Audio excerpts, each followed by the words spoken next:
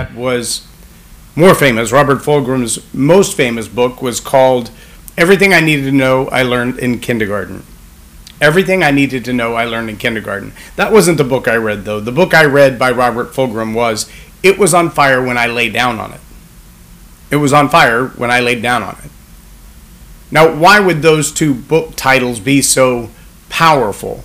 Or the content of those two books be so powerful for a leadership lesson? Well, it's really simple. Really, it is very simple. The idea that the lessons that we learn are not always learned in the environment we think they should be learned in. Meaning, sometimes the greatest leadership lessons we learned long before we were ever expected to be leaders. Long before we thought leadership would be our thing, we learned lessons about leadership, and that's what I want to talk about today on Leading Leaders. Subscribe now for our extensive video library of leadership lessons promoting faith, family, and freedom. I'm J. Loren Norris with Leading Leaders Podcast. And I remember one of my first challenges as a leader. In the Air Force, I was in basic training. The first 5 or 6 days, I watched the whole world kind of fall apart. And I thought I had seen enough about being a manager, being in retail, being at the front of the store, getting myself in trouble, getting reprimanded, etc., that being in basic training was going to be easy peasy for me. I mean, my stepdad had been a drill sergeant in the Army, so regimen and being disciplined, that was pretty common for me. Of course, I got in a lot of trouble anyway, and so discipline was really common for me. But when I got into basic training and I realized that this was a bunch of grown men, I say grown men, 18, 19, 20 years old, some older than that. I think the oldest guy in our particular group was 24, 25 years old. And yet, when they were thrown into this environment of basic training where all your hair is shaved off and you lose your identity and everybody looks alike and everybody is required to dress alike and everybody is required to act alike and you go to the bathroom when you're told to and you eat when you're told to and you go to sleep when you're told to, that process tends to break people down.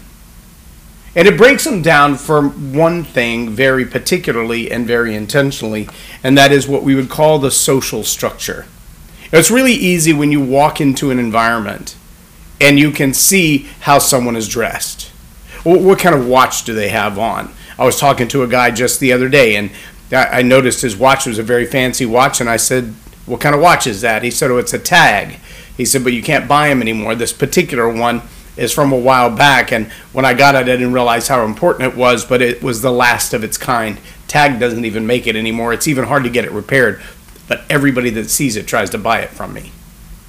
Well, Tag's a pretty expensive watch to begin with, but that's a status symbol, right? So it's really easy when you walk into the room to measure somebody up by the shoes they're wearing, the suit that they're wearing, the quality of the clothes that they're wearing, especially if you know enough to know that that's not a $20 shirt, that's not a $10 Walmart shirt, that's a $75, $85, $95 shirt.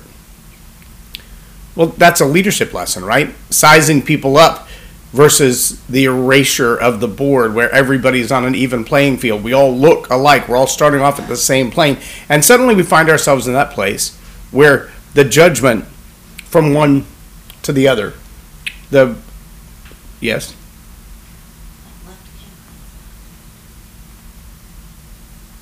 Okay.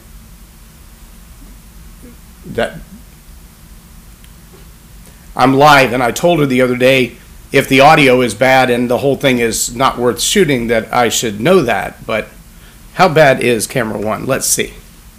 It's dark. Well, you can tell I'm there though, right? And the color's off. And the color's off. But does that stop the message? It does if somebody's critiquing. Come on. You're in this now. Come on. Come on in. Come on in. I want everybody to meet my wife. So, right here, you're going to face this camera right here. Say hi. So, some of the toughest leadership lessons for us to learn is that relational leadership. And when I talk about basic training and all of the barriers, all of the distinctions being removed, it's really easy to think about, well, you have the rank. Well, in basic training, you don't have any rank. In basic training, you don't have any orders that you can look at somebody and go, well, that one's in charge, or that one's more special, or that one has more training. Because in basic training, it doesn't happen. You start all over again. Now, see, when you look at the two of us, you might think, who's in charge? Well, obviously she is, right? She's the one with the more dominant personality, as you can tell, right? She's the one that takes over the room when she walks in, right? I mean, you can tell. It's obvious. But here's what you need to know. When it comes to leadership, the lessons that we learn in life don't often look like leadership lessons. Why? Because leadership is influence, nothing more and nothing less. And the reason she's standing here right now is because this is the one person in my life that speaks into everything that I do.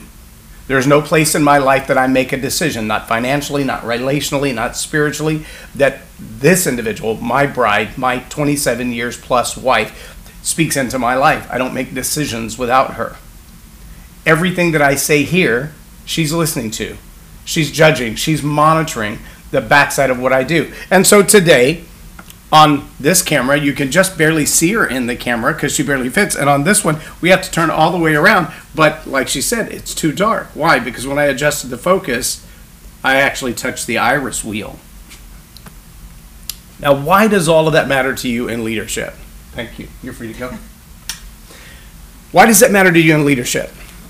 Because sometimes the least obvious person in your life to be a leader, the one person that you wouldn't think is influencing you making decisions.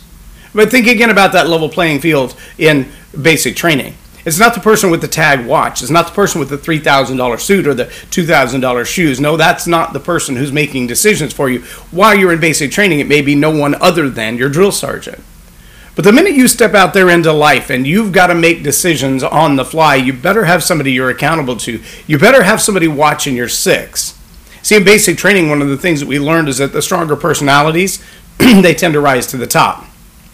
They get noticed. People follow their influence. People listen to what they have to say. I was not made a dorm chief in basic training until day 9. But I held that position until the last week of basic training, the last day and a half of basic training. Somebody else was there. I was the dorm chief in all the photos. I was the dorm chief responsible for all of this stuff. And I was responsible for those 40 men when the sergeants left, because both of my drill sergeants were female. They weren't allowed in the barracks at that time after dark. And so after dark, everything that happened from getting the beds ready for the morning inspection, getting everybody in bed on time, making sure the lights were out at the same time, making sure the silence happened, that was all my responsibility. Getting them up for PT, getting them off to breakfast, that was all my responsibility at 19 years old. Well, how did that happen? Because personalities will rise to the top. And it wasn't about the fact that I came from a home with a single mother and no leadership in my life other than my mom. It wasn't for the fact that I grew up on potato soup and food stamps. Nobody knew that. Nobody cared. It was about, do you have the ability to lead and influence? But now, more than 30 years later, I still live my life in a way where I have at least one person who's constantly looking over my shoulder and asking, are you doing it right? Somebody who constantly has my back, who says, I'm on your side, and I want to make sure that it's done right. And I'm going to tell you something in leadership. If you're not willing as a leader to both level that playing field straight out and say, I'm not better than you because I have the tag watch. I'm not better than you because I have the expensive shoes. I'm not better than you at all. I may have accomplished more. I may have succeeded more. But in life, we're all humans. We start off on the same plane. The rising to the top happens because you influence people by doing good for them. You influence people by doing good for them. Everything I needed to know in life, I learned in kindergarten. It's a great lesson. You learn to share.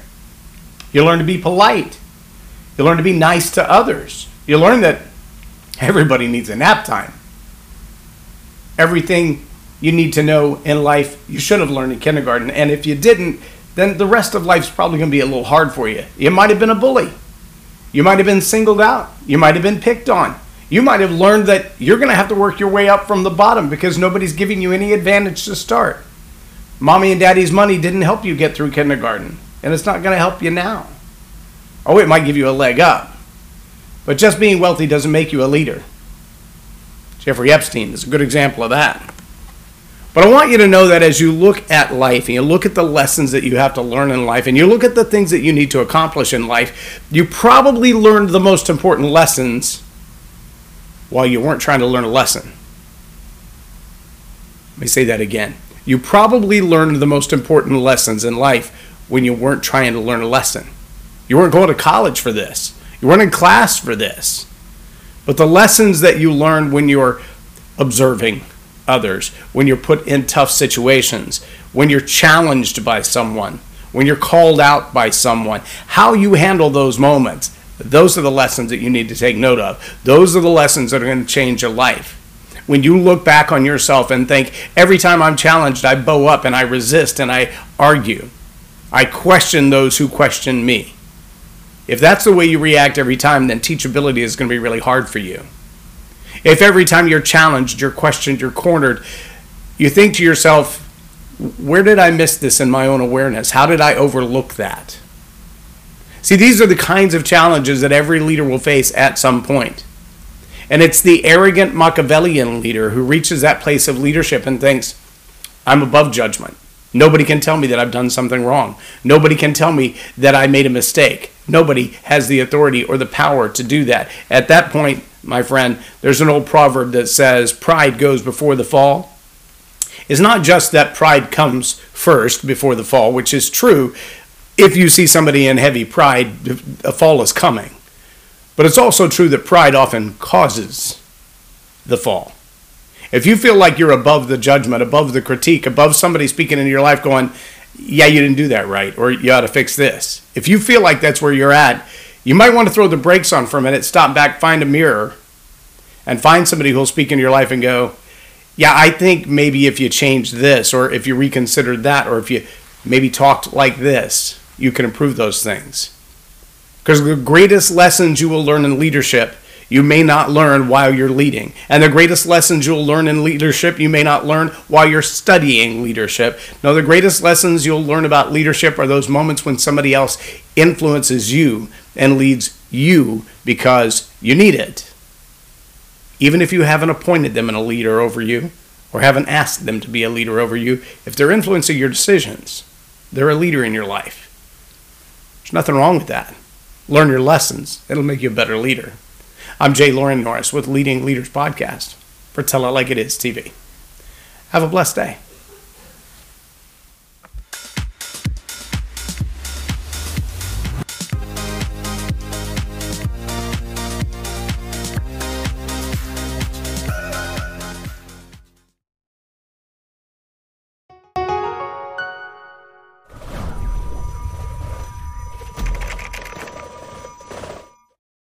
Subscribe now for our extensive video library of leadership lessons promoting faith, family, and freedom.